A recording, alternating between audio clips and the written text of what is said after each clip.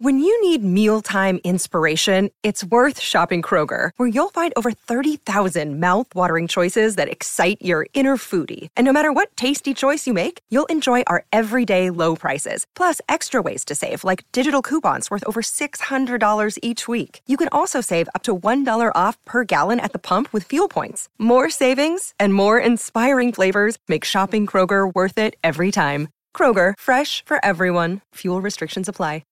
G'day, Mike Hussey here, but you can call me Mr. Supercoach. KFC Supercoach BBL is back and there's 25 grand up for grabs. So what are you waiting for? Play today at supercoach.com.au. T's and C's apply. New South Wales authorisation number TP/01005.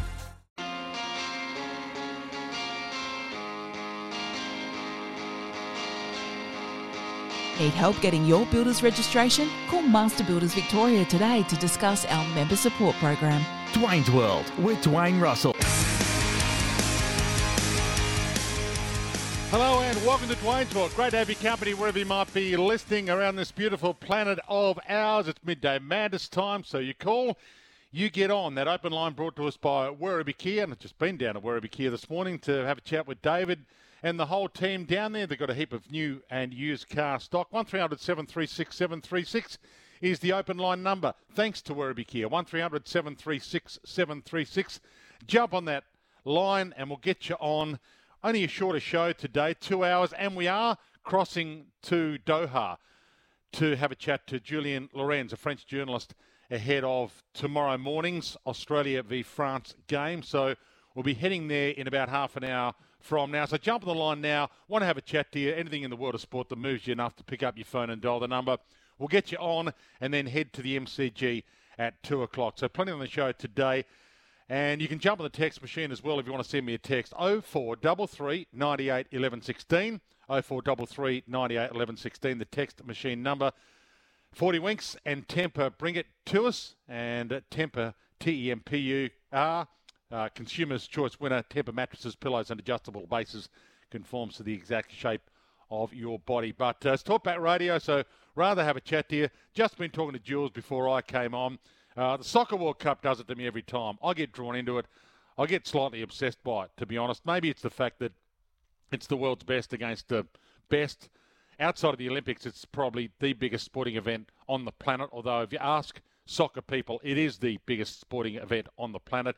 It's only every 4 years, so you look forward to it. I look forward to it, and I'm not really a soccer heavy. I don't go to games every week. I don't watch a game every week, but I can't help but watch the World Cup. When it's the best against the best, only every 4 years, you look forward to it and you savour it while it's on because it's rare.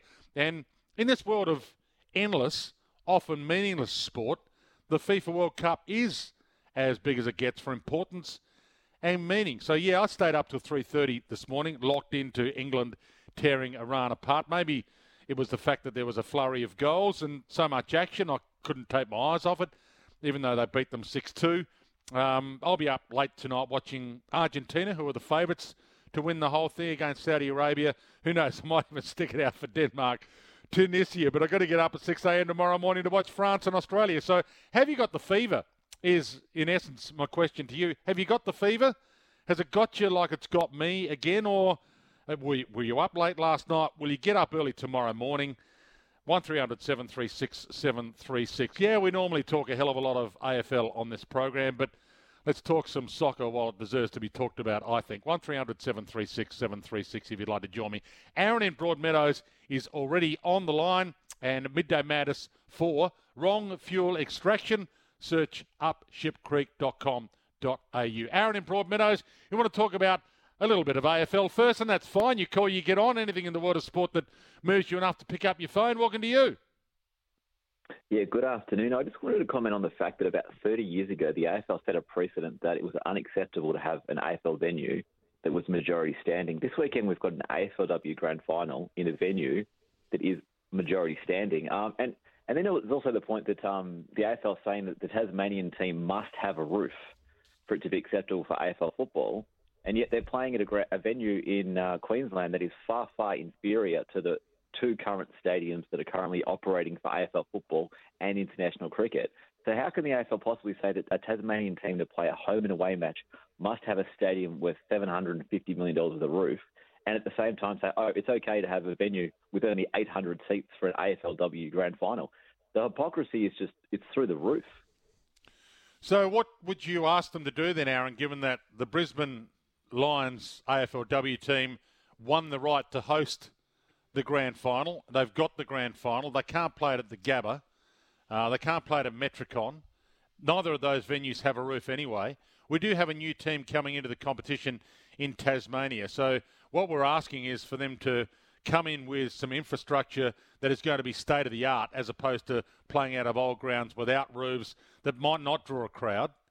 So what would you ask the AFL to do in this instance for the AFLW Grand Final? Where would you want them to play it? At Marvel, under the roof? Is that what you're saying? No, I think there needs to be a criteria that the venue must have at least 70 or 80% seating. There must be some cover for the public. I mean, it might rain on Saturday. And what do you want people to stand in the outer in the rain or the 30-degree heat? It doesn't have to have a roof. I mean, there's obviously no need to have a roof on a stadium because teams like Collingwood, Carlton, Richmond, Essendon have chosen for decades to play in the ground without a roof. So, and as for the Tasmanian stadiums, the AFL have approved 2 stadiums for the 2023 season. They're saying that's good enough for AFL football. The ICC has just allowed World Cup matches to be played at Hobart. So if the venue in Hobart and Launceston are good enough for the ICC World Cup and for AFL football in 2023, how on earth can they then argue that those 2 grounds are not acceptable for a Tasmanian AFL team, and until the taxpayer builds a stadium, you're not getting a team? It doesn't make any sense at all. If they're because government contribution is important to keep Tasmania viable and vibrant. Tasmania wouldn't be able to come into the competition without government contribution or without the current 17 clubs paying for a lot of what they're going to do. I mean, it's a bit like how much we have to pay for the Suns at the moment. It's a bit like the expansion teams in general that we've had to pay for, like the Giants. So, I mean, but the stadium roof argument, though, Aaron, the MCG hasn't got a roof. We play the grand final there. Exactly. So, no. I'm saying, as Collingwood, Eddie Maguire saying the Tasmanian team should have a roof. Eddie Maguire, as Collingwood president, chose for Collingwood to play at a ground without a roof. Yeah. He could have played why shouldn't we ask for Tasmania, given the weather in Tasmania, given how cold it is, and if you haven't been to Blundstone Arena, given that the stadium is not state-of-the-art. I mean, Blundstone Arena is not state-of-the-art. Launceston is fantastic, but at the same time, they will be playing games in the open in Launceston when they get a team in Tasmania, Aaron. There's going to be a split of games. They'll probably play 11 home games with an 8-3 or a 7-4 split between Launceston and the roofed venue in Hobart. So there will be playing games at that spectacular stadium in Launceston, which has a great deck. Look, I'm fully in agreement that the Brisbane Lions deserve to host the AFLW Grand Final at this venue. I mean, they deserve to be given a shot, I think, but that's okay. We'll agree to disagree on it. There's a lot of things the AFL does that I disagree on, but I don't mind this one. I mean, give them a chance to host it and have a full house. They've earned the right to have it. But the competition deserves more than 8,000 people at the venue, and the patrons deserve more than a venue with no cover and no seating. That's my point. And as for it being too cold in Tasmania, if you don't have a roof, it gets pretty cold in Manchester. Manchester United and Manchester City play in venues without roofs, as do Liverpool, Arsenal, Barcelona. If these sides can survive without roofs, why on earth does the Tasmanian team need a roof? Because they need a state-of-the-art stadium to take us forward, Aaron, rather than playing a stadium that has run its race, really, I think, as an AFL venue, Blundstone Arena, without a major redevelopment. But you and I can disagree on that and be fine with it. I'm happy to disagree with you, and I'm happy to take your point on it. And I'm also happy to be on the side of the Brisbane Lions earning the right to host the grand final. And I'm also happy for people in Victoria to rage and scream about it and say it should be on Icon Park because we'll get a bigger crowd there. But, that's the beauty of the same argument we have in the men's game every year. Does Geelong deserve the right, when they win it, to host a home final? Should the AFL Grand Final be at the MCG? Why not have a final under the roof at Marvel?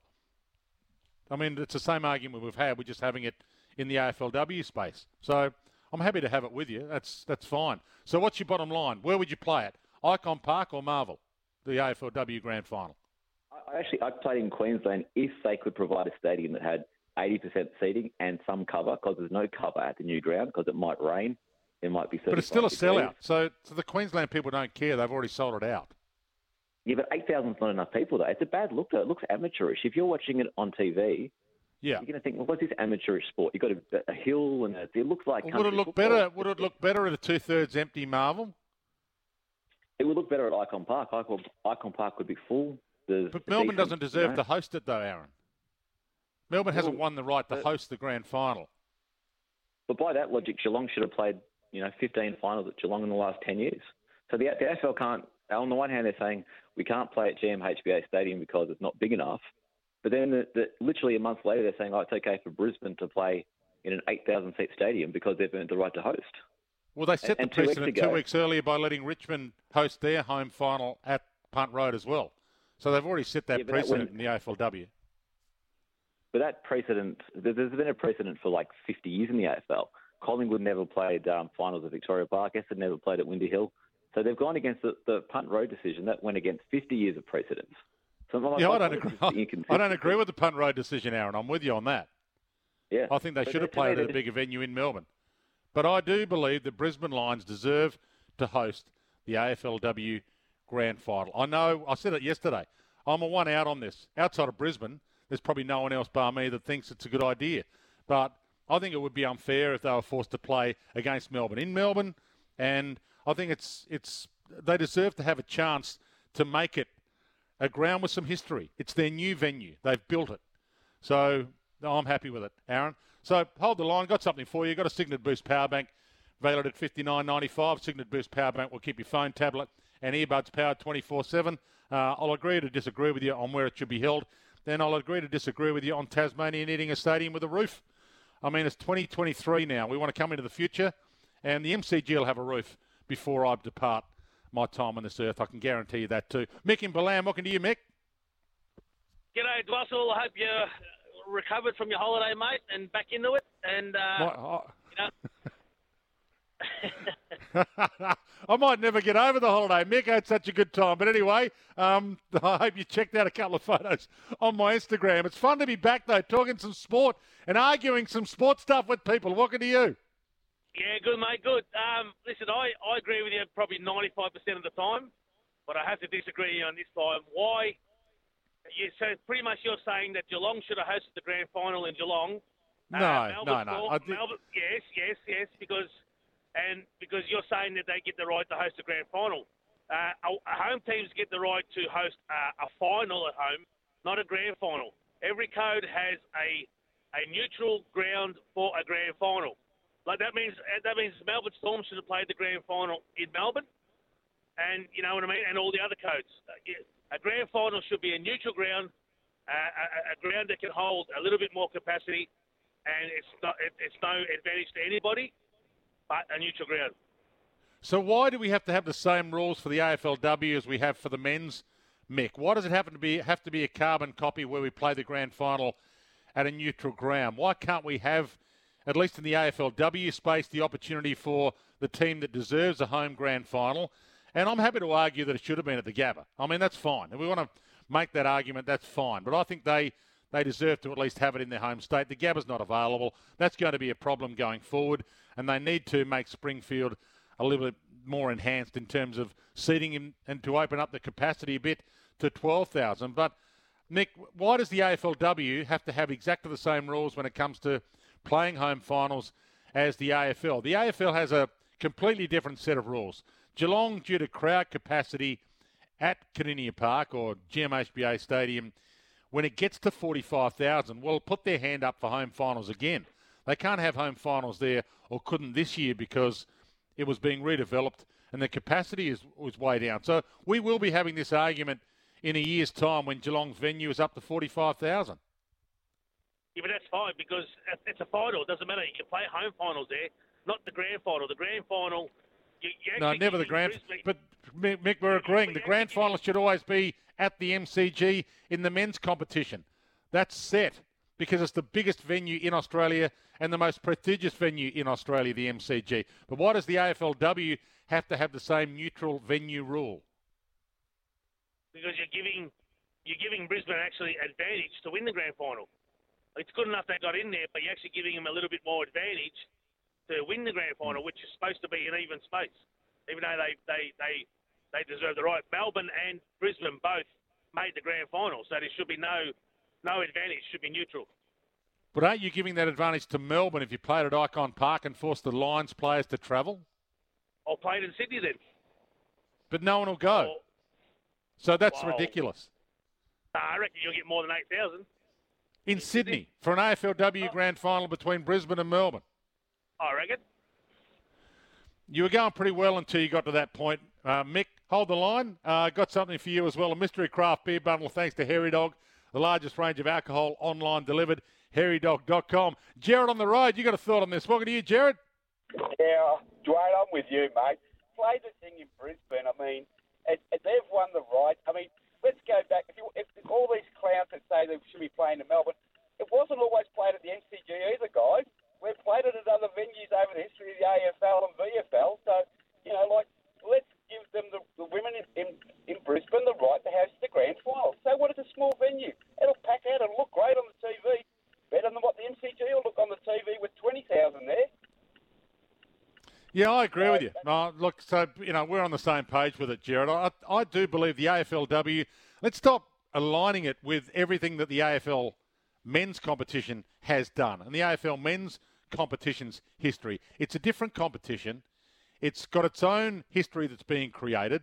Not everybody plays each other once in it. If you finish top, you probably do deserve to have a home final in the AFL men's.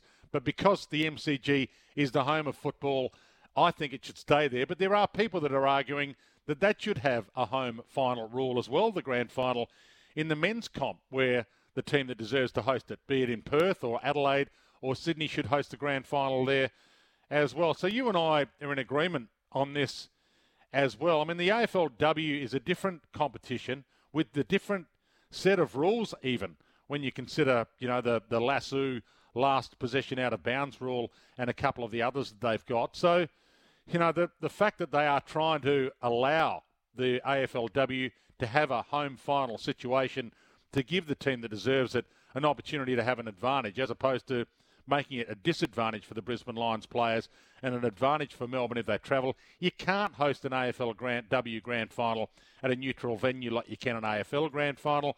That would be ridiculous. So, to be honest, I think this is the best of, the world that we've got in the AFLW. You let the Brisbane Lions sell out Springfield. So, anyway, hold the line, Jared. Got something for you as well. You've got a family pass to the Gippsland Great Outdoor and 4x4 Expo on at the Sale Racecourse from 25th to Sunday, 27th of November. Greg Swan has spoken out about it, the CEO of the Brisbane Lions. Here's what he had to say about the criticism of playing it at Springfield. A lot of grass experts, all of a sudden journalists become grass experts, but we've actually had the grass expert up. He ticked it off last week.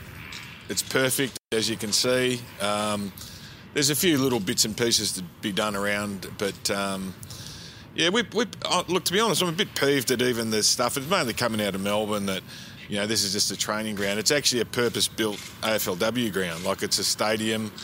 It's got grandstands. We've got open air here because of the weather. We can fit, ultimately we'll fit 10 to 12,000 people here when it's all finished. Knowing what's probably ahead of us, because even when you looked at the weekend, the grand final was going to be here, it was going to be at Icon, or it was going to be in Adelaide, and all those grounds are only low teens grounds anyway. So, I don't know what the big deal is about playing here in front of 8,000 or 9,000 people. So, anyway, it is what it is. We earned the right. The facility's fantastic. The crowd, will sell it out really quickly. Tickets went on sale at 2 o'clock today for our members, and then 4 o'clock to the public. And we expect it to sell out really quickly. Greg Swan, the CEO of the Lions. We'll take a break. Nicole Livingston has also spoken about it. I was thinking we might talk some World Cup soccer. There's been plenty of text come through on it, but it looks like a few people still want to talk about this. So 1300 736 736 is the number if you'd like to join me. You with Dwayne's World, and it's Midday Madness.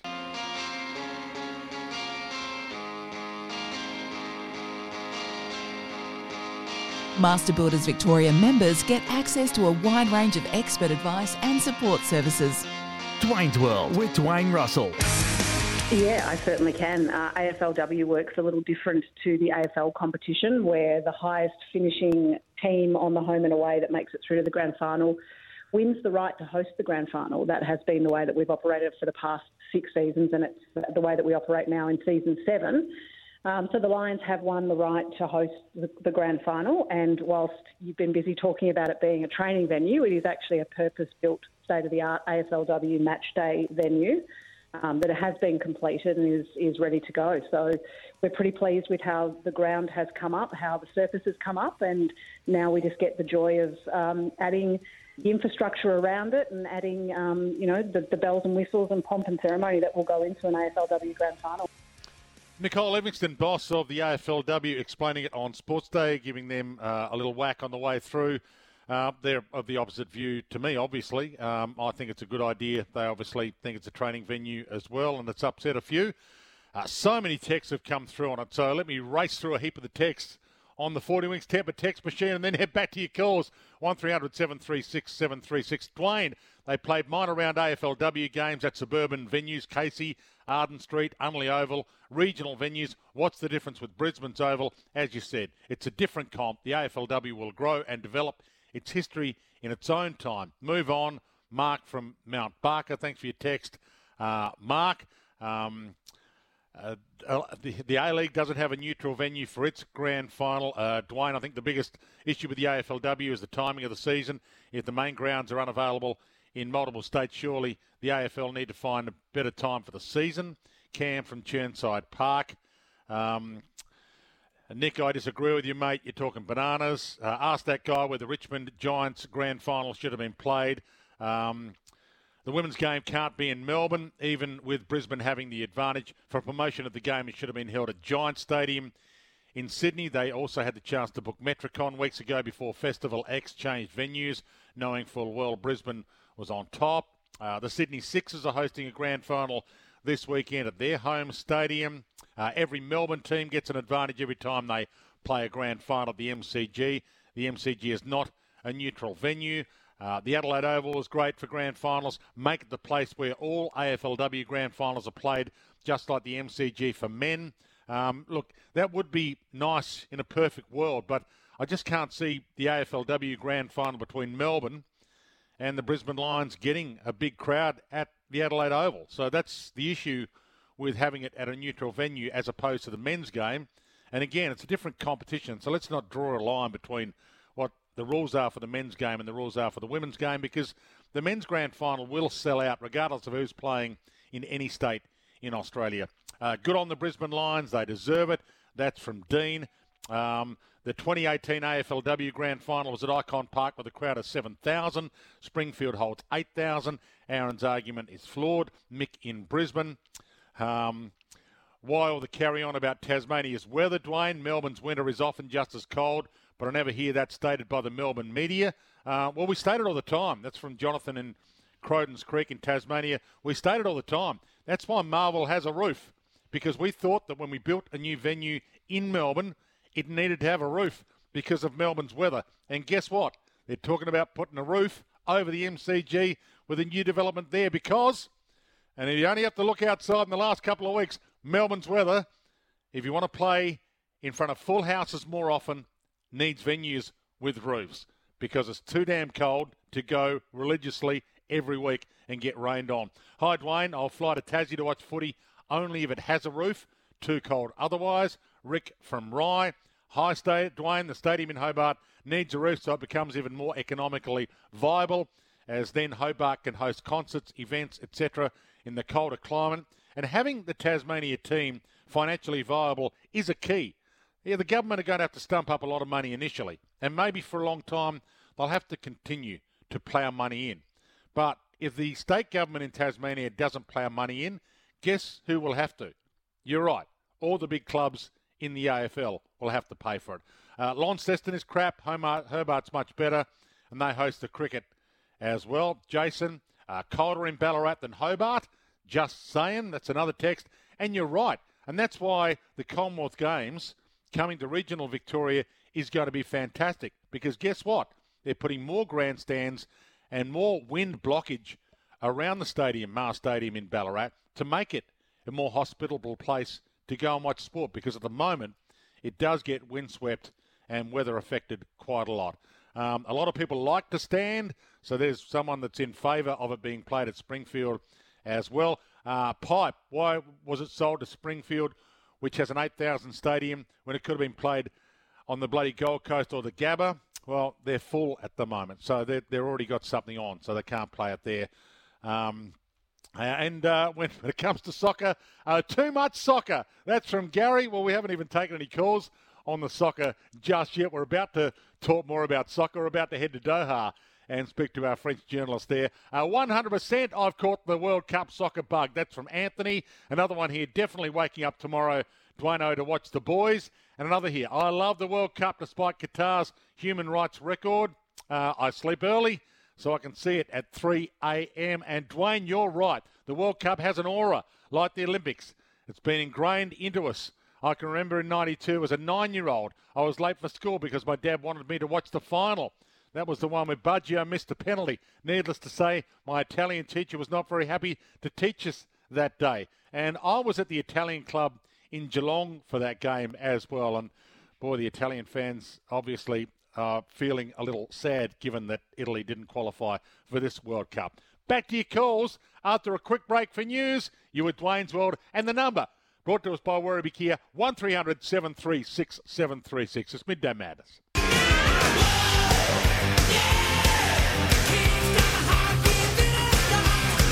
Dwayne's World brought to you by Master Builders. Get expert legal advice. Become a Master Builders Victoria member today. Back to your calls. Heaps to give away as well for Midday Madness. Shorter show today because we're heading to the MCG at 2 o'clock for the third one-day international between Australia and England. Gerard Whateley leading the team at the MCG. So many texts have come through, so we'll get back to your calls, but a couple of texts that have come through, quite a few on footy.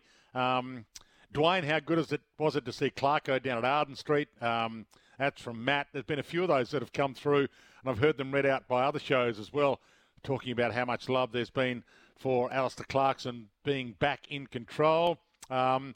Quite a few on this neutral venue and the Springfield issue. As the draw is compromised, I think the higher team should have home ground advantage for the grand final.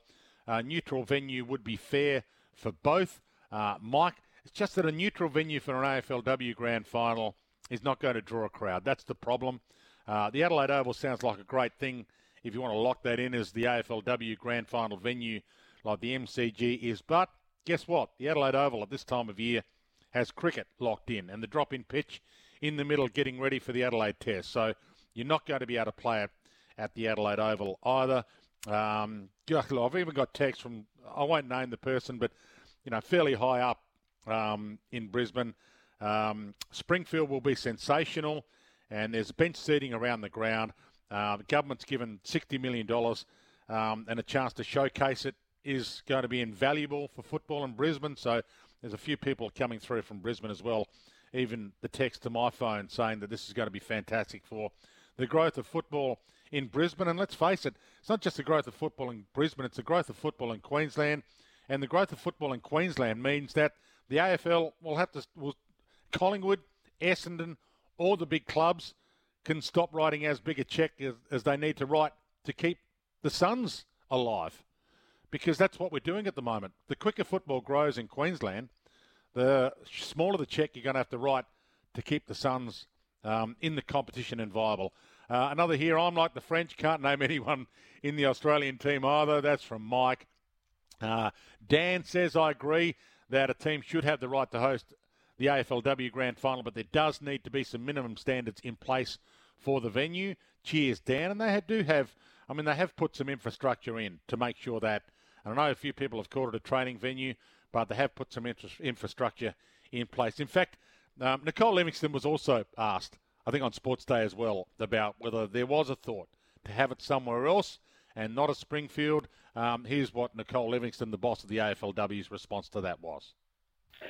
Well, I think first and foremost, we are not the AFL men's competition, so we have tried to remain unique. As you would know, we've got different rules in place, different numbers on the ground, different game lengths as well. So, I don't think we need to look at the men's competition and try to be exactly like that. Of course, your competition's had 160 years away from the glare of social media to be able to develop and get it to the position it's in now in 2022. So we're pretty confident with what we're doing and bringing all 18 teams into the competition this year and bringing it forward to the time frame that we brought it forward to. Obviously, there's going to be some lumps and bumps with having 2 seasons in 1 year, but I'm happy to navigate our way through those lumps and bumps because the alternative is waiting another 18 months to deliver Season 7 of AFLW. Nicole Livingstone continuing on Sports Day last night.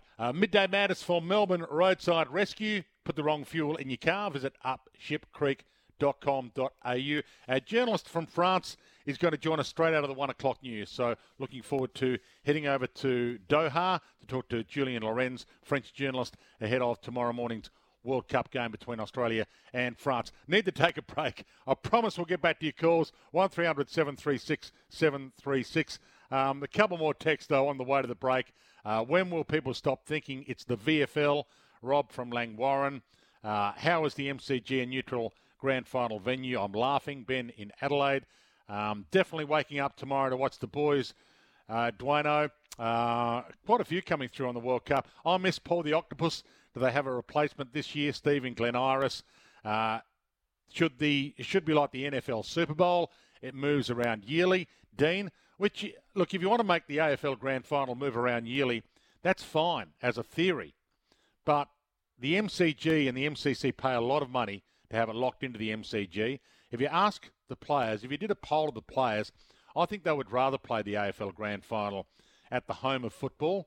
Now, if you want to rotate it every 5 years, then maybe that's something we can do in the future. But it's locked in to the MCG, the home of football. It's the biggest venue in Australia, and to me it's the right venue for the AFL Grand Final. I think the players like playing there, even though I know it does give the Melbourne teams an advantage on Grand Final day. Another one here talking about our first caller, suggesting he rings in all the time about taxpayers' money and the new stadium in Tasmania. I wasn't aware of that, but I'm not sure if that's true or not. But it was a reasonable argument to kick off the show. So Midday Madness started in style. We'll take a break. Julien Lorenz from Doha in about 20 minutes from now. But your calls up until 1 o'clock, and then the cricket from the MCG at 2. Brick Lane One Love Pale Ale. Perfect for all occasions and the ultimate crowd pleaser. Drink responsibly. Master Builders Victoria, supporting Victorian builders for over 147 years. Not a member yet? Call today. Dwayne's World with Dwayne Russell.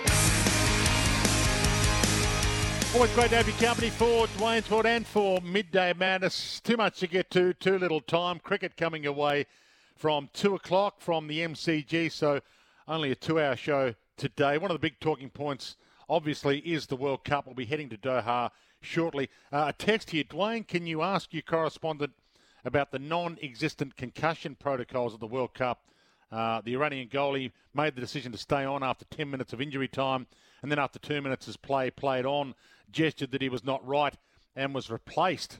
All this talk about armbands and inclusion and diversity, but there's been no talk about this. 14 minutes of injury time. This bloke should have been off. Paul and St Leonard's. It was bizarre. I watched it unfold last night live, and the World Cup concussion protocol does have a big loophole. I mean, he looked concussed. I'm not an expert, but he looked in trouble. They took a long, long time to work out whether he was or wasn't going to be forced to remove himself from the field. The goalkeeper, in the end, they allowed him to stay on and continue to compete. But as the texter Paul has said, he continued on for about 2 minutes and then just laid down on the ground. And they stretched him off. That's how bad he was.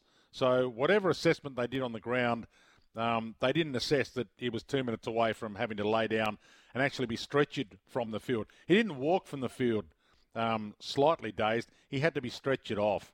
So they need to work out what their concussion protocol is obviously. The other issue has been the armband issue, and I will ask Julian Lorenz about the issue and how big it is from the French media's point of view, but it has been reported fairly heavily here in Australia. It was interesting to hear Anna Meares on Julian de Stoop's program earlier today talk about Olympic athletes and whether they can have a voice on issues they're passionate about during the Olympic Games in 2024 in Paris.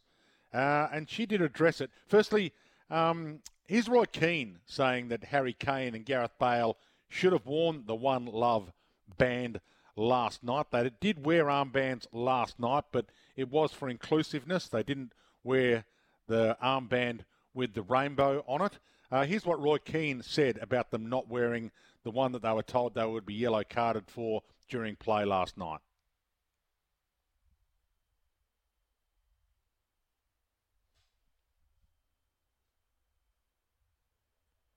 Yeah, I'll go to that shortly. It's not playing at the moment, but I will get back to Roy Keane. Here's Anna Meares then. We'll try and give Anna Meares and what she had to say about 2 hours ago on SEN. So she's Australia's chef de mission for the 2024 Olympic Games in Paris, and has said that the Australian Olympic athletes can have a voice on issues they are passionate about at the Olympic Games, but clarified that not during competition and not on the podium. So obviously the soccer players in Doha wanted to make a statement during the competition itself, but that won't be allowed at the Olympic Games, according to Anna Meares. So from what I understand, from what she was saying, no rainbow armbands will be allowed for Australian athletes at the Paris Olympics. And the way she explained it, I think she said that the athletes have made that decision as a choice themselves as a group after being polled, even though we really don't know who will be in the Australian teams, who's actually going to qualify and been selected yet. So maybe once the full team is announced, they'll have to poll them again to see if they're still happy not using their platform during competition on the podium for issues that they are passionate about. But here's Anna Meares from a couple of hours ago, our chef de mission during Julian's program. I'm all for the athlete voice, and I know that the AOC are really big on bringing in the Athletes Commission, and the outgoing chair, Steve Hooker, did a lot of work with the commission, sending out a survey to the alumni, bringing in what they felt around athlete voice and how that should work and what it should look like. And the feedback was really overwhelmingly the voice should be heard. However, there is a place for it, and they, the athletes of the Australian team, didn't feel the podium or the field of play was a place to do it, because they have so many platforms in other areas to be able to do that. So we respect that, and that's what we're working with, and we welcome an athlete voice within the Australian Olympic team. So there it was, Anna Meares. The athletes have decided not the podium or the field of play. They can have a voice, but they won't be having a voice on the podium or the field of play. We'll get your calls on that, and Julian Lorenz not far away here with Dwayne's World.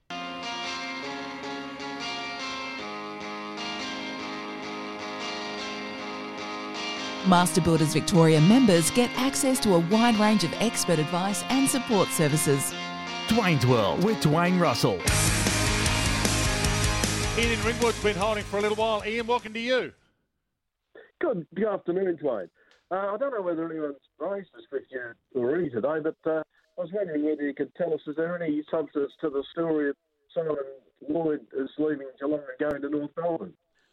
That's apparently the story. The new CEO, Simon Lloyd, from Geelong to North Melbourne as their CEO. There's a couple of teams that need CEOs. Collingwood needs one. Essendon is after one. North Melbourne looking for a replacement for Benamafio, and Simon Lloyd, who's done various jobs at various clubs and has been brilliant as Geelong footy boss. Sounds like he's the front runner for the job. Ian, are you a North Melbourne man? Are you happy with that? Well, no, I'm a Geelong man. Right. So I wish him all the best. He's been terrific at Geelong as Chief of Football Operations, I think is his official title. If North Melbourne get him, obviously they'd offer him a lot of money, and I mean, you wouldn't think he wouldn't be on peanuts at Geelong anyway. But if he does go, it'll be a great job available there for someone who knows what they're doing anyway. Got a suggestion? We've only got a few seconds to news. Who would take the job at Geelong, do you think? Well, I don't know if there's anyone that I can think of there who he's very well qualified. I think he's a trained psychologist or something or other. Yeah, he was in the psychology space at Clubland for a while. If you've got a thought on who replaces Simon Lott at Geelong, send us a text or give us a call to Doha next. Welcome back to Dwayne's World. Great to have your calls and so many of your texts coming through. Obviously, the World Cup is the excitement machine that's about to take over our screens, especially tomorrow morning when Australia play France. We talk a lot about the different things that happen in world sport on this program, but the World Cup has suddenly taken everybody's imagination. Everyone's got their team. Everyone's got a second team. And Julian Lorenz from Doha has been good enough to join us. He's a football journalist, broadcaster based in London. He's with ESPN. He's from BT Sport, and you can catch the podcast, Gab and Jules, as well, if you want to catch his podcast. And he's been good enough to join us for a Macca's Coffee catch-up. Don't miss Macca's 30 days and 30 deals. Welcome to you, Julian. Thanks for coming on the program. Thank you for having me on. So it's pretty damn exciting for all of us, not just Australians, but the French as well. Most people expect France to beat Australia tomorrow morning. Both teams have a few injuries. Talk me through the lead-up. Well, yeah, there's a lot of excitement for the French as well. The problem is, as you said, is that we've just lost potentially our best player in Karim Benzema, who got injured on Saturday night, who left Doha and the French camp on Sunday morning, which has brought really a lot of drama within the national team. I think there's a lot of sadness amongst the squad, amongst the staff, that Benzema, who had been so looking forward to playing in this tournament, who just won the Ballon d'Or, that he won't be there. So we've kind of reshuffled the team a little bit. After the Benzema injury, Olivier Giroud will start up front. We still have Kylian Mbappe and Griezmann and those kind of guys, which is obviously very important, and they are very good players. But I think the absence of Benzema would be like a shadow really over that game against Australia tomorrow, because with him or without him, one, it's a very different France team, and two, I think the fact that he's not there anymore diminishes quite massively the chances for France to win the World Cup, but also makes that game against the Socceroos a bit more difficult because, Benzema is Benzema. So how much pressure's on France then, given that they are the holders, so there's extra pressure there, and they're expected to knock Australia over reasonably easily, aren't they? Yeah, I think the pressure was there even before the Benzema injury, but it's really hard to retain your title. The last country to have done it was Brazil in 1962. To show you how hard it is, it really never happened. Brazil in 1962, Italy in 38, and that's it. So we knew that before. I think the players and Deschamps knew that too. The fact that I think the Benzema injury changes a little bit the expectations that we have. If you have no Pogba, no N'Golo Kante, no Presnel Kimpembe, no Karim Benzema, and also if you have no Christopher Nkunku, we've got four of our starters that are already out for this tournament. So I think now people in France just expect just hope that France will have a good tournament. But winning it, I think now is going to be very, very difficult, almost impossible. For the game against Australia, the pressure is a bit different because you're right, we are the favourite, I think, to go through. It's the same first game that we had 4 years ago, if you remember, in Russia. And I was there, and that was a hell of a game. That was very difficult for France. We were lucky to win against you 4 years ago because you just made the game hard for us. And I think it's exactly the same that will happen tomorrow. And I'm not sure that in the context of France, with all those injuries, all the players missing, that playing Australia first is the game that they would have won, because it will be physical, it will be aggressive. You are so good on set pieces, which is one of France's weaknesses. And I don't know, it's just a difficult game, and I think the boys, the players, know it and they feel it. And we will speak to Deschamps in a little bit. His press conference is at 12 o'clock my time here in Qatar, so I will get ready after speaking to you and go to his press conference. He will be always as well, but I can guarantee you already that there will be a bit of apprehension for the French and for Deschamps before playing Australia tomorrow. So what kind of style will they play, the French? And will this alter their style, the fact that they've got so many of their stars out? And do you think even though a draw is kind of going to be a win for the Socceroos, do you think it makes them vulnerable and the Australian team might attack them more? So, I mean, in terms of team, we have a few other interrogations, just put it that way, question marks. The fact that Rafael Varane has been training with the team for the last 2 days, but he hasn't played for over a month now. So will he start? Will he not start? If he doesn't start, we go to a very young defence. Or so suddenly the two pairs of centre-backs, Konate, Upamecano, maybe Saliba and Konate, Saliba or Upamecano. Those are very young players with not much experience and suddenly who've never played in World Cups before. So I think this is something, again, that Australia can exploit. Maybe for the rest, you'll have Griezmann, you'll have Mbappe, you'll have Dembele. You've got two midfielders in Rabiot and Tchouaméni, who, again, Tchouaméni especially is really young, but they've never played in World Cups before. They've played Champions League football, but they've never played in World Cup before. So, again, I think this is something that the lack of experience, the lack of kind of knowledge of having been there before could be a weakness for France. That, again, I think the Australian, who maybe will deal with the pressure a bit more, because for you, there's not the holders. For the French, like we said earlier, the pressure is huge. Then you would have Giroud up front, and then Pavard and Lucas Hernandez, the two fullbacks. So this should be the French team. I think Australia have a chance there to even maybe just, as you said, get a point, which would be a win for you. But if you're compact, if you don't play too deep but play well defensively, don't give us much space, and then exploit the set pieces, especially. That for me, this is the key of the game, because the French have really struggled recently, and Australia, you certainly have the size to be good on set pieces, and then counter-attacking. But we can, I think we will have some defenders who are quite quick to maybe nullify your counter-attacks. But I think you can cause a lot of problems to the French. So it will be fascinating tactically, I think, between the two teams, but especially see what France do with the ball, which they would have a lot of, and not much space as well. So if you think France, because of their injuries, are less likely to win, who do you think is the biggest threat or the favourite for the tournament? I know that the bookmakers have Brazil and Argentina up there. The English think this is their big chance as well. Spain, Germany's always difficult to beat. Who do you think are the main teams for this one?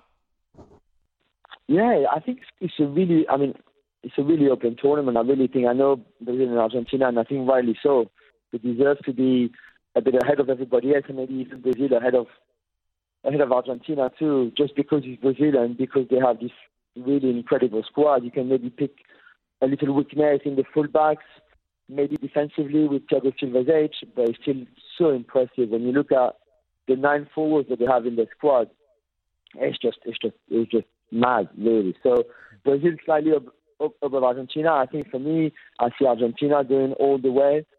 The last 4 winners of the World Cup have been all Europeans. There's always been a European finalist in the history of the World Cup. So you know that Europe will probably have someone there. Will it be France? Like we said, I think it's very unlikely now with all the injuries. Could it be Germany? I think the lack of a number 9 is a problem here. Spain, maybe, who did so well at the Euros in the semi-final, maybe should have beaten Italy in the semi-final. I think could be there. England as well, although defensively, Harry Maguire, Gareth Southgate, I'm not too convinced that they can really go all the way. And then you've got countries like, the Netherlands maybe that can create a surprise if you want. Belgium, what about that golden generation who've always failed so far? Maybe they're finally going to win something.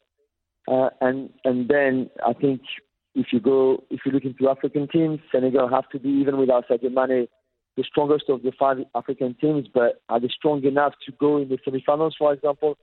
I'm not so sure either. So I think we have to say Brazil slightly above Argentina, and then behind them it will be a European country.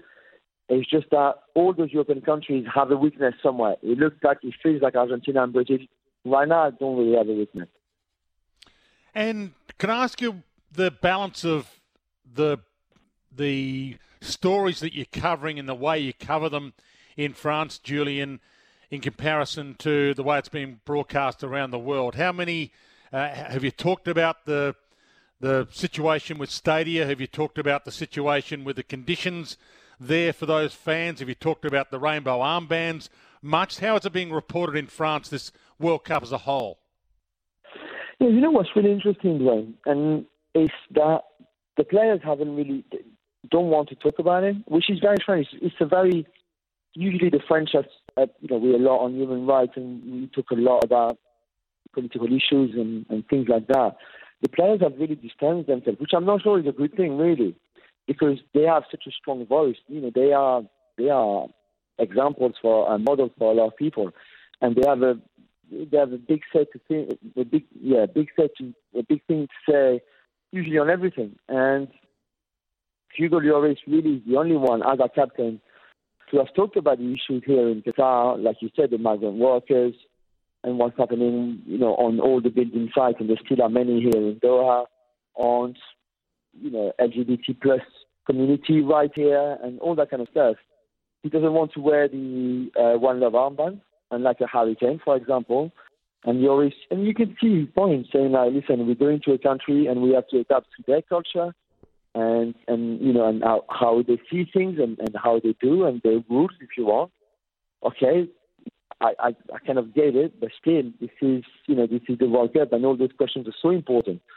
But they didn't really want to talk about it. We heard our President Emmanuel Macron saying, well, we can't really mix football and politics and things like that. And, there's a lot of Qataris' interest and money in France, especially in Paris. They own, like PSG, for example, but they own loads of things in France. There's a very strong relationship between the French government and the Qatari government, or the Emir of Qatar.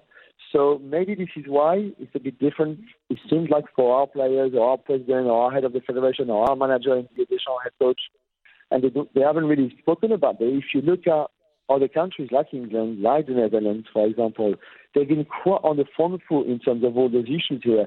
The French lost so much, you can find it disappointing, and I kind of agree to that. But I think their point of view is let's focus on the football. We're here. We want to enjoy the World Cup. The people here in Doha and clearly are enjoying it. You can see they're so happy that the World Cup is here. They're different fans than the ones we have in Europe than the ones you have in Australia, maybe. So they still love their football. Yeah, okay, yesterday they left early in the Qatar Equator game, and I don't know if it'll be the same in every game. But they also want to enjoy it. However, we cannot not talk about the issues that are in this country, because this is what football is about as well. We are all here, and we're here to talk about the football, but we're also here to talk about everything else, and hoping that football can help make life easier and better here for the people who right now don't have it that easy. Yeah, it's going to be interesting to see. Do you think it will become a bigger story as the tournament evolves, Julian? Because players do like to have a voice. We say that sport and politics, or it has been said in the past, shouldn't mix. You should separate them, but we don't anymore. The LeBron James sort of shut up and dribble days are long gone. I mean, players have a voice, they have opinions, and they have a right to use them. And the world, in some ways, especially the LGBT plus community, almost needs a voice that is as loud as this.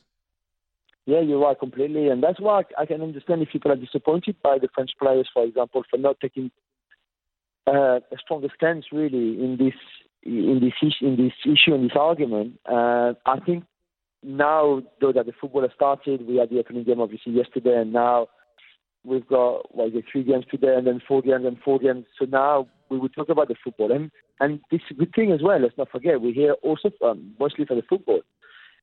And I really felt that if we should have talked about this in the build-up of the tournament, like going into the start of it. Now it's a bit more difficult because, again, it will be all about the football, and it should be. So maybe we kind of missed the trick a little bit, certainly on the French point of view, that we had a few days there where a lot of players came for press conferences, and we had time then to talk about something else than football. Now it might be a bit more difficult, but I think you're right. I hope that we keep talking about it, us, because we also have this kind of, this is our job too, for us here on the ground. I don't know when I will come back to Doha, and I'm here now, and I'm here to talk about the football, of course, with you, with ESPN, with everybody. This is great. But I also want to say, this is what I'm seeing here on the ground. I'm seeing this is happening. This is how we welcome. This is what people say. This is how people talk, and this is also very important to see what people are doing with Amnesty International, for example, to help those migrant workers. to see if their people are coming here. I want to see how they feel. I want them to feel comfortable. I want them to feel happy.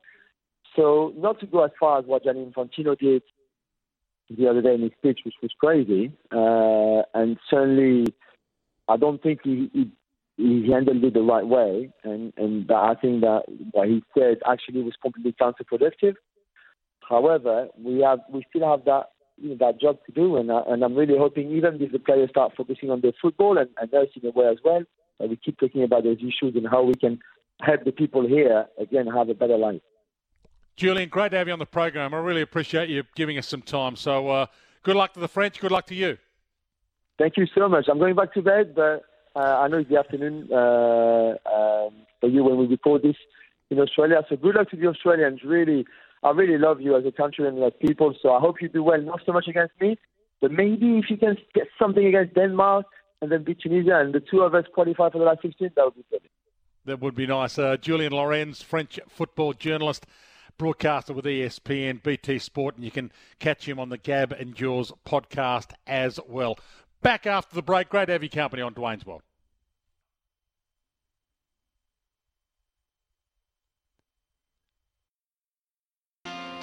Brick Lane One Love Pale Ale. Perfect for all occasions and the ultimate crowd pleaser. Drink responsibly. Master Builders Victoria, supporting Victorian builders for over 147 years. Not a member yet? Call today. Dwayne's World with Dwayne Russell. Always great to have your company on Dwayne's World. Straight back to your calls. 1300 736 736 is the open line number. Tom and Seaford about to come to you. The open line brought to us by Werribee Kia, awarded National Kia Car Dealer of the Year. Werribee Kia makes buying cars easy. And Dwayne's World brought to you by OH&S Support. If you want to get it, become a Master Builders Victoria member today. Great to have Master Builders Victoria on board. Tom, as we head back to the callers, welcome to you, Tom. You got a thought on the armband situation in Doha? Well, I do, Dwayne, and welcome back, by the way. I hope you had a great break. Dwayne, I've got some real issues with compelled thinking and getting pressured to agree with things, mainly to do of the left. It seems to me that we're in dangerous grounds here, because what I've noticed is that there's these issues you must agree with, and if there was any other issue raised, let me give you an example. If a player wanted to put on an emblem of two little feet, which is a sign for pro-life, there'd be plenty of people who would not agree to play with that person. But you must agree with the current causes. Now, what I find interesting with all this is that this all changes when it's non-Christian people playing. When you have non-Christians, or just they're tolerated, their views are tolerated. For example, Dan Andrews makes no comment about Haneen Saviki, nor does Magda Zabanki, nor does Peter Fitzsimons, nor does anyone. Nobody brings a Muslim person onto the radio and interviews them about their personal beliefs. And yet we have to find some way to have tolerance for beliefs across the board. But when it's a Christian person who has conservative views, they are piled on and driven into the ground. But the same people say nothing when it's a non-Christian religion. For example, if anybody thinks in the Islamic world they will accept the rainbow emblem by anyone, they just will not tolerate it. I'm not saying I agree with it, Dwayne, but the causes seem to be very selective that they get behind. And I just want to know why one particular group is piled on, other groups, their tolerance found. For example, the cultural left in Australia do not want, including in the sporting world, do not want a row with Islam, but they're quite happy to have it with Christians. We couldn't see a perfect example of that than Andrew Thornburn. If Andrew Thornburn, then we're told... Yeah, Tom, let's not go into the political side of it, Tom, and let's keep it to sport. To be honest, I don't see why anybody wouldn't be for equality and against racism. So there are some things that I think the whole world needs to be across and stand up for. And equality is one thing that I think we are pretty unified on. And being against racism, I think, is something that we are pretty unified on. There's been a lot of text come through as well, and I appreciate your call on it. Simon O'Donnell's about to join us at the MCG. But, look, we could go down the track of getting really political on it and becoming very religious-based in our thinking. But if you keep it to the surface and give it some thought about just equality and being against racism, then I think it's something that, I'm for. So let's just put it at that, even though the religion and the politics side of things is something that people like to lean towards when we talk about things as simple, I think, as equality and being against racism. One here, it's a disgrace that these organisations and countries can be so offended by a rainbow flag or armband or T-shirt.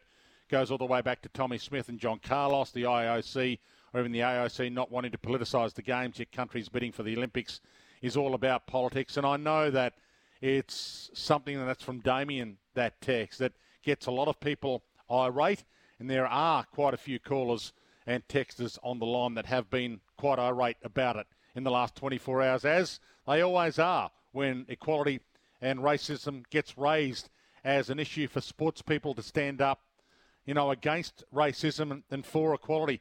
But there's people in positions like myself who do talkback radio who do have, I think, a responsibility to talk about the want for equality across the board and the want to end racism. And that's why, it's an important platform for sports people as well, I think, when they get that chance to use their platform for good. A couple of other texts that have come through on Geelong. Pipe, tell Geelong, keep their hands off Tom Harley. Simon Lloyd's replacement is as a footy boss at Geelong, so I don't think Tom Harley, as the CEO of the Swans, will be moving to Geelong footy boss, so I can't see that happening.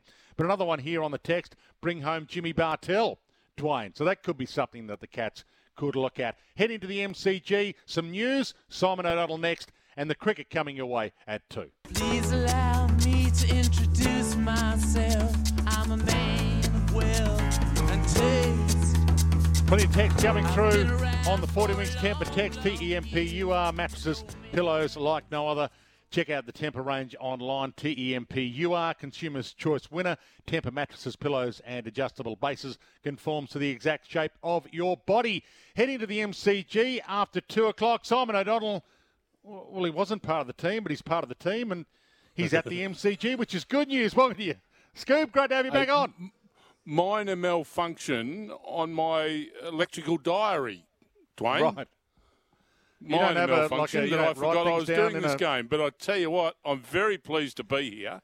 It's going to be a ripper because the Poms are proud and they don't want to go down in straight sets in this competition. They'll be dead set red hot to win today. So tell me if I'm wrong, but do we have a pretty average record in dead rubbers? Yes, we do. We do, and for that reason, that it is that way. But look, England here. What are we now? Just a bit over a week ago, won a World Cup. So they'll be cock-a-hoop about that, and being back on the ground, they're very familiar with the majority of them in this squad anyway. That they had one of the great victories of all their careers in the World Cup final. So they'll want to do well here today, and they're a proud cricketing team. They don't win a World Cup because they're not. So they'll be out there giving it a real dash today. And how's the weather looking, Simon? We're hoping for no rain and a full 50 overs each. Fingers crossed. How's it looking out your window? We'll be good. We'll be good. There's a nice breeze blowing, which is good. A couple of light showers, 10 or 15 minutes ago. And when I say that, really light sprinkles. Players are still out kicking the soccer ball and whatever, so it didn't bother them. So we'll get away on time at 2:20. The first ball's bowled. We're on air from 2. I think we're cutting into your valuable time, which we apologise for, but it gives you a little hour off to just have a bit of R&R, which sometimes you need after a long year, Dwayne. You do. That's 15 callers I won't get on in the third hour, unfortunately, Simon. But I'm looking forward to that. I like having the one-dayers on, to be honest. It's background music for my summer. So if I've got a choice between having cricket or not having cricket, I'd rather have cricket. So that's where I stand on it. I still like the 50-over format. Now, you're about to broadcast it, so I'm sure you're not about to tell me you don't like it. But it's nice to have the variation, isn't it? Even if the crowds haven't turned up, it's nice to have it on the telly and the radio. Well, John, how did we like it back in the good old days? If you scored 180 to 220, you won 9 out of 10 games. And people sat there for 50 overs while you did that. Now we spend 50 overs, they make 300 plus and lose. So, the game, I think the innovation of the 2020 and just how well bowlers can control innings or batters can control innings against bowlers now, I think the one-day game has really been revamped because of the influx of 2020. So I really look forward to it because you're seeing really good shots and value for shots, and bowlers, they really have to get it right, or they pay a dear price. What I don't like, though, is when you rotate players out and you get them ready for the Test series. So Mitchell Starc's not playing. I certainly don't like it when your captain gets sort of rotated out and rested. How do you feel about all that? Yeah, Mitch is he's having a break. I think he's having a break because that ball he bowled to Dawood Malan the other night in Sydney is as good a cricket ball as you'll ever see bowled. And that's, I think, was just this gentle reminder to everyone to say, hey, if there ever Australia playing a white ball match that means something, make sure Mitchell Starc gets it when it's got the kookaburra on and it's brand new, because he bowls some scintillating deliveries, devastating deliveries. He did that the other night, which was absolutely brilliant at the top of the order for Australia. So why he wasn't in all the T20 games during the World Cup, I'm not 100% sure, but we let sleeping dogs lie now. We move on, and he's back in his rightful spot. Yes, he's having a bit of a break tonight. Ashton Agar is going to play in the PM's 11 starting tomorrow in Canberra, so he's gone up there, and so they're the two changes we know with the Aussies, but we haven't tossed here yet, so we haven't got the full team sheet in, Dwayne. Have you wandered out to peruse the pitch? Have you stuck your key in it, Simon? Are we batting first if we win it? Well, I went to wander out, Dwayne, and the fellow in the yellow jacket, he looked at me funny, and I said, do you know who I am? And he said, just get out. So I just came straight back upstairs, Dwayne, to be fair. I'm glad you used what the I do can you know tell you who about I am. the G, it's circular, and there's a pitch in the middle of it. That's all I can tell you today. He was bloody rude, that bloke. I'll be chasing him down, taking down an old Wrigley's cricket card to him this afternoon and say, mate, see, you shouldn't have been rude to me. I could play one day, I've enjoyed you on breakfast, Simon. Your sense of humour's been great, so it's been a lot of fun having you on. I heard you have a double dose of the Dave Warner talk today, so it was nice to hear that. Right? There's been times when he hasn't endeared himself to the Australian cricket public. Do you think his statement today is going to win him back some friends or lose them a few more? No, I don't think he's won any friends today, Dwayne. No. I think the status quo stays about where it was. Yeah, I think so as well. Great to have you, Simon. Look forward to the commentary. Gerard Whateley leading the team. Third and final one-day international, 2 p.m. Simon O'Donnell, Gerard Whateley, Chris Rogers and Adam Collins coming your way. I'll let you go and get a free sandwich from the cafe there, Simon, and a quick coffee, and we'll talk soon. Look forward to it, mate. Simon O'Donnell joining us at the MCG. So, yes, I'm off air at 2 and the cricket on air at 2 on SEN. Take a break. Back to your calls and your text straight after this. You're with Dwayne's World.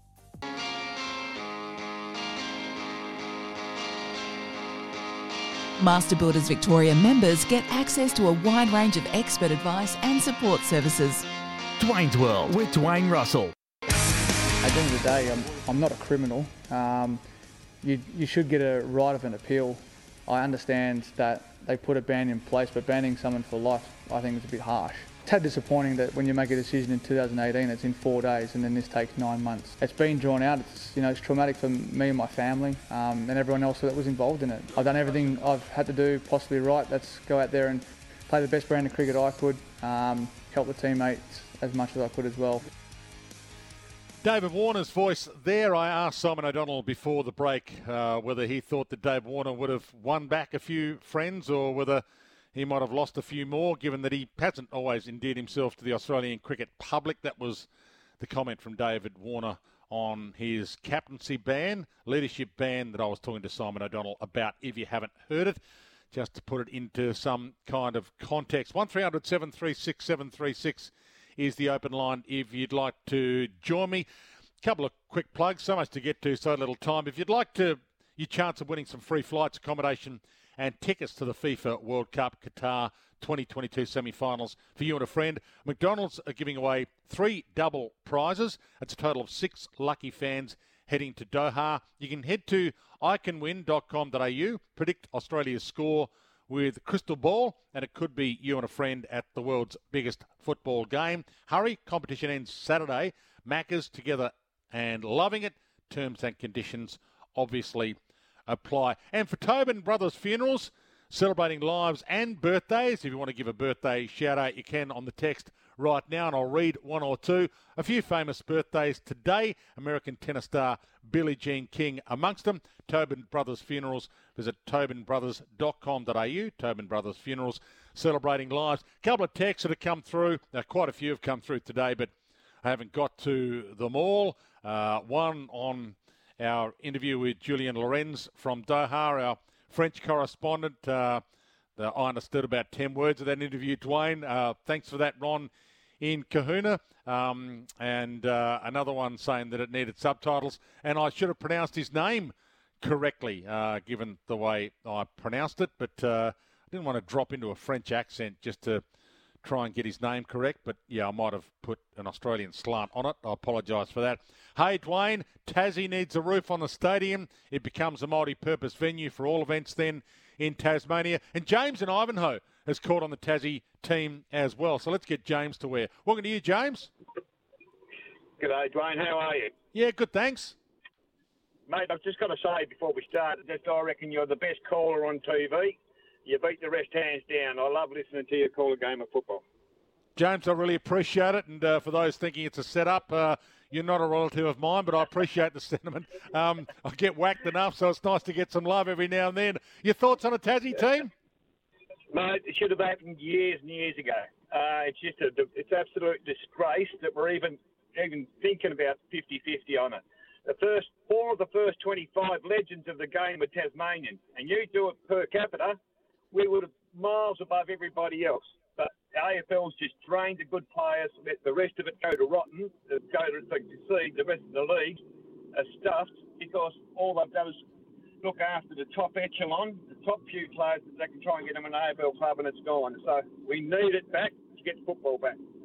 So the good news is, James, we kind of feel that it will happen. They will get a 19th licence. We might have to wait a little bit of time, but at least they can get the prep right, get their entry right, and maybe, for those who love their NBL, the Jack Jumpers have done it well. They've been competitive from day one. So that's what we hope for Tasmania as well, James. Yeah, very much. And I hear that the AFL are thinking about, which I think is very, very smart, is given the Tassie side the same amount of first draft picks as what the others got, but they've got to trade them onto other clubs for players. So that they got the first 5 picks, they've got to trade, say, go to a Richmond for a Dustin Martin or someone like that, trade their players off, so they get 11 ready-made good footballers, which is smart. Yeah, so they'll have a more mature team than the Giants in their first couple of years and the Suns in their first couple of years for those unaware, which is going to be fantastic. James, are you of the thought that the Tasmanian Stadium, the new one, needs to be built and it needs a roof? Because that's one way of making it a more viable crowd situation week in, week out, especially get some traffic from mainland to come down? I definitely think it needs a roof. I don't know, there was some idiot on there this morning saying about the Launceston was dead, but you'll find that the most avid sports people in Tasmania are from the northwest coast and followers and supporters and watchers of sport. And Launceston was the centre, and you'll always get greater numbers in Launceston and Hobart because they don't follow it as much. So you need a roof because it's got to be multi-purpose because the attendance figures won't get there as much, and we need to be able to show it on TV as often as we can. James, great to have you call. Really appreciate it. Hold the line. Got something for you. Got a Dwayne's World T-shirt coming your way. Leave your name with Zoe or with A-Rod, and they'll sort you out with a medium or a large, whatever might fit you. Got a couple of Dwayne's World T-shirts to give away this week. Thanks for your call. And, yeah, maybe a bit harsh on the caller we had earlier. Everyone's got an opinion. That's the beauty of this program. You get a chance to come on and raise your opinion. We had an opinion earlier on about Tasmania not needing a stadium with a roof in Hobart, but, we agreed to disagree if you didn't hear that caller from earlier. And I appreciate all your calls, to be honest. So thank you for those who've taken the time to call through on the Werribee Kia open line today again. Werribee Kia awarded National Kia Car Dealer of the Year. Werribee Kia makes buying cars easy. and drop down and see David and Janan and Aid and Jim and the whole team. They'd love to see you. I was down there this morning, and boy, they got some stock jammed in there. So drop down and say hello. Take a break. Back to wrap it up before we head to the MCG for the third one-day international between Australia and England. Brick Lane One Love Pale Ale. Perfect for all occasions and the ultimate crowd pleaser. Drink responsibly. Master Builders Victoria, supporting Victorian builders for over 147 years. Not a member yet? Call today. Dwayne's World with Dwayne Russell. It's a great day to be company for Dwayne's World today. Lost in the Wash tomorrow for Identifiber, your specialists in asbestos and hazardous materials assessments, who I get a chance to have a chat about what's been lost in the wash today, because we're handing over to the team at the MCG shortly. Dwayne's World, by the way, for Master Builders Victoria. Want the best in industry training? Contact Master Builders Victoria.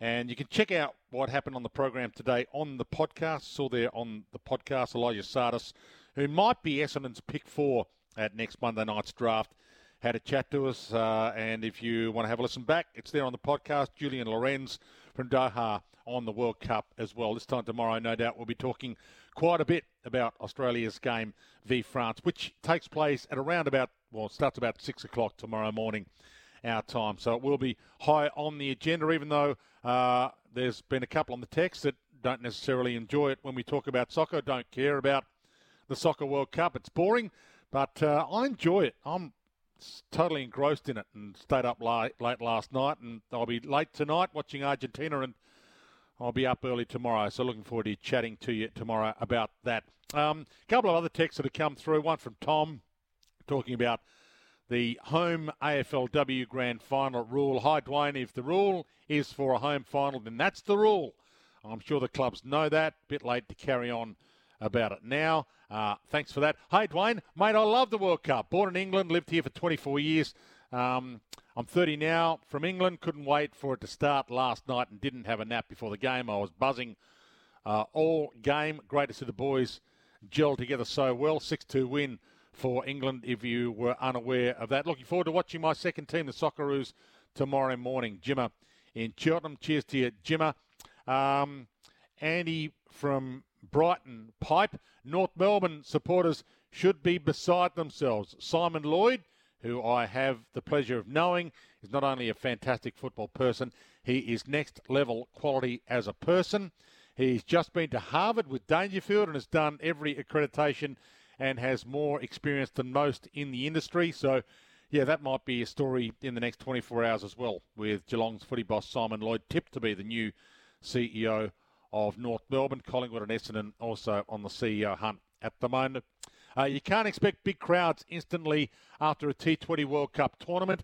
As the One Day International World Cup gets closer, it will gain momentum and take over as the white ball format 100%. Well, it was once the only white ball and the dominant one ball format, but T20 cricket obviously has taken that mantle. But yeah, I think we will slowly enjoy our love of it closer to that One Day World Cup, and you'll be enjoying it after 2 o'clock today, and we'll all be enjoying it on the TV this afternoon if you get a chance to tune in and hear the team on SEN broadcast it for you.